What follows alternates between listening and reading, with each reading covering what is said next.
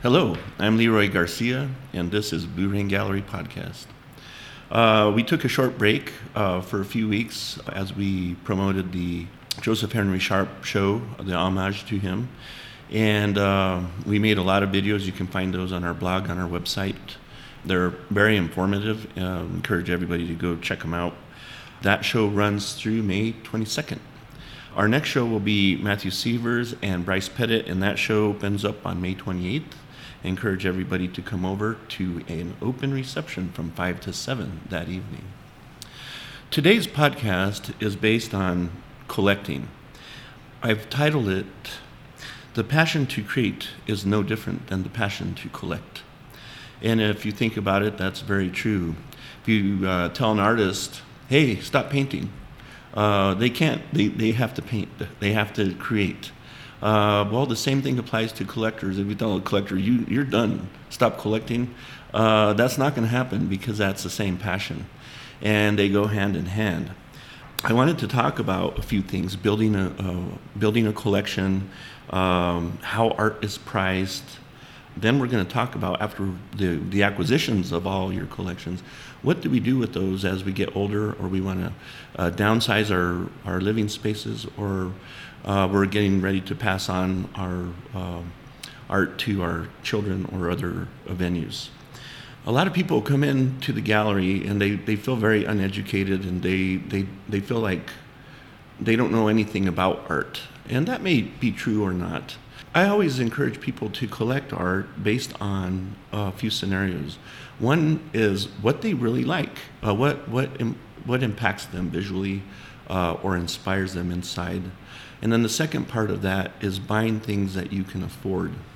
In saying all this, I discourage people from investing in art. It's not like the stock market, and it's very unpredictable.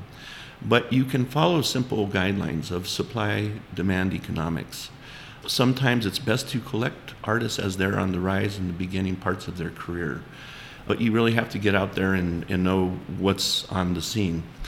I think the other thing is really figuring out your budget. You don't have to spend huge dollars to start an art collection. You just have to have the passion to collect. I think as you go through this journey, you will figure out what you do like more and more. And as you study the mediums and how the artists approach a piece, you become familiar with the aesthetic. And it's after that point, you can look at a website and go, oh, that's a beautiful ZZ Way. I saw it in Blue Rain. I know the textures. I know everything about it. And it's a simple way to keep in touch after that point. But it's important to get out and visually look at art and try to think about how it's made, the perspectives of the artist. I've been lucky to be in this career for over 30 years now. And I've helped build a lot of artists. I want to give you two scenarios. It's hard to predict, but in a case like Tammy Garcia, as she started out, her career was meteoric. It just went like this, it almost instantly, and it kept growing and growing until finally it evens out, and then there has to be a new direction, and the artist will figure that out and go forward.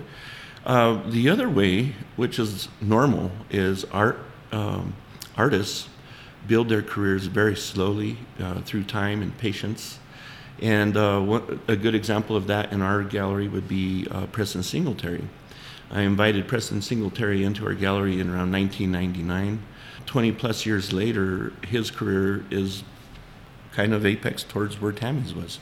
And it's just taken time. Both people, when you collected them early, were great values, and now they're pushing the envelopes economically, and that's normal. You can also look at the supply side. If somebody's very prolific, it sooner or later catches up. Prolific meaning they're producing a lot of works, and we have had artists in our gallery like that, and that can be commonplace, especially with painters. One painter that comes to mind would be Tony Abeda. An artist can be prolific and still have a rising career depending on constant innovation. And all three of those artists that I talked about here briefly, Preston, Tony, and Tammy, have all been innovative along their careers, and that has given them longevity in the art market. What I've noticed, especially collectors, that we've talked about the history or a career, how it's made, but how is a collection made? It's made along the same lines. It's not a sprint, it's a marathon, as I usually encourage the collectors to look at this. But some collectors have been at it a long time too, and so their collections can be very big. We've had collections as big as 500 to 1,000 pieces come into the gallery at once. And so I think what we should talk about today is a little bit of, well, what do we do with these collections when we're getting ready to downsize or de-access? So the first one that we want to talk about is the auction houses. Auction houses can be great in quickly de-accessing your collection. The problem is they don't really care about protecting your investment. Their whole point is to get this in and to get it out, regardless of price.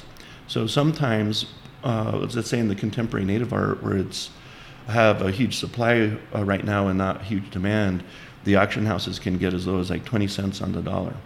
And so we should really consider that when you are selling your work through auction houses. You can put reserves on your work, and that sometimes protects the prices. But a lot of cases, if the auction house is underperforming, those pieces probably won't sell unless you get rid of that. So another way to de-access outside of the auction houses is through the museums. And museums are a great way to preserve your heritage of collecting. They may not write a book on you, but at least they'll preserve the work.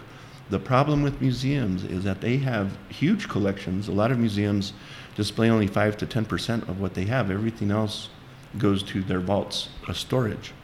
And sometimes they get so much donations that they have to turn them away because they don't have room for storage. Or they say, we'll take the collection, never showing your work that you've collected.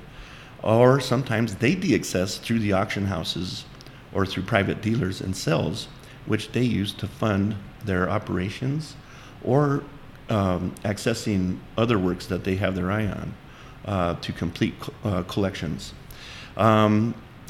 This is a great way because you can also deduct the appraised price of the piece on your taxes. And if it's a huge collection like this, you'll need to work with the CPA because it'll have to be amortized over a few years as far as the deductions. But that's something you can sit down with a museum person and a CPA about, and they can give you greater guidance on that. The downside is you're not getting any cash back other than in the value of the donation on the tax deduction. Let's talk about the gallery system. The gallery system is probably the best way to get maximum value out of your collection. This happens because the galleries, like myself, are mostly interested in preserving what we've tried to build up. In other words, a career like Preston Singletary that took 24 years to make, or 25 years to make, we're not interested in devaluing it. And by that, I want to give a comparative analysis with regard to real estate. If you have a neighbor next door to you and your neighbor sells his house at half the price of what your value is, what happens to your house? It gets devalued. The same thing applies to art. When we send art to places where it's devalued, it pretty much devalues the entire market. It hurts everybody. So considering a gallery is a beautiful thing because it helps preserve those prices as best we can. And yes, sometimes there is the values fall a little bit depending on overproduction or not enough innovation. There's all kinds of factors that go into a price. Mostly it's supply-demand economics, but the gallery is interested in preserving that price for the most part. And you need to be careful with that because there are some dealers that treat things like volume like the auction houses. They're not interested in preserving the price. They're just interested in turning this product as fast as they can without protecting the value. And that's a big deal. The downside with the gallery system is that you will need patience. It takes a lot more time to protect those prices and get those prices. It's not going to happen overnight. and unless the artist is way hot, and that can happen as well. I had an artist one time. We had 21 vessels come in at one time, and we were able to sell those to one collector in one fell swoop. But that's also rare. Usually it's one at a time, slowly every day. But it adds up, and we do pretty good. I think this last collection we took on with the Camaros, that's taken us about 4 years to whittle it down to from 500 pieces down to close to 100 pieces. But most of that value has been protected, and the collector has been fairly happy with that. I'd like to encourage everybody to keep all of these points in mind when they're de-accessing their collections, especially if their children don't want it. These are proper routes to go to retain the value or get some compensation back. I am always available to talk to you anytime if you have collections that you want to de-access, or talk about the museums or the auction houses. I'm here and available. I'd like to thank everybody for watching today's podcast, Blue Rain Gallery podcast. Our next episode will feature Stetson Haniemtawa, one of my favorite people from Hopi. He's a Katsina carver, and we've known Stetson for about 30 years. You'll enjoy that journey as well. I'd like to encourage everybody to subscribe to us on our YouTube channel. You can follow us on Facebook and Instagram under Blue Rain Gallery. You can also find the podcast on our website under podcasts, as well as Spotify, Apple Podcasts, and Google Podcasts. Like to also encourage everybody to check out our print shop. We have great products always available. We'll be releasing new lines for Blue Rain Gallery itself in the next few weeks to come. Like to tell you thanks again for watching, and have a good day. Hey, I know, hey, hey,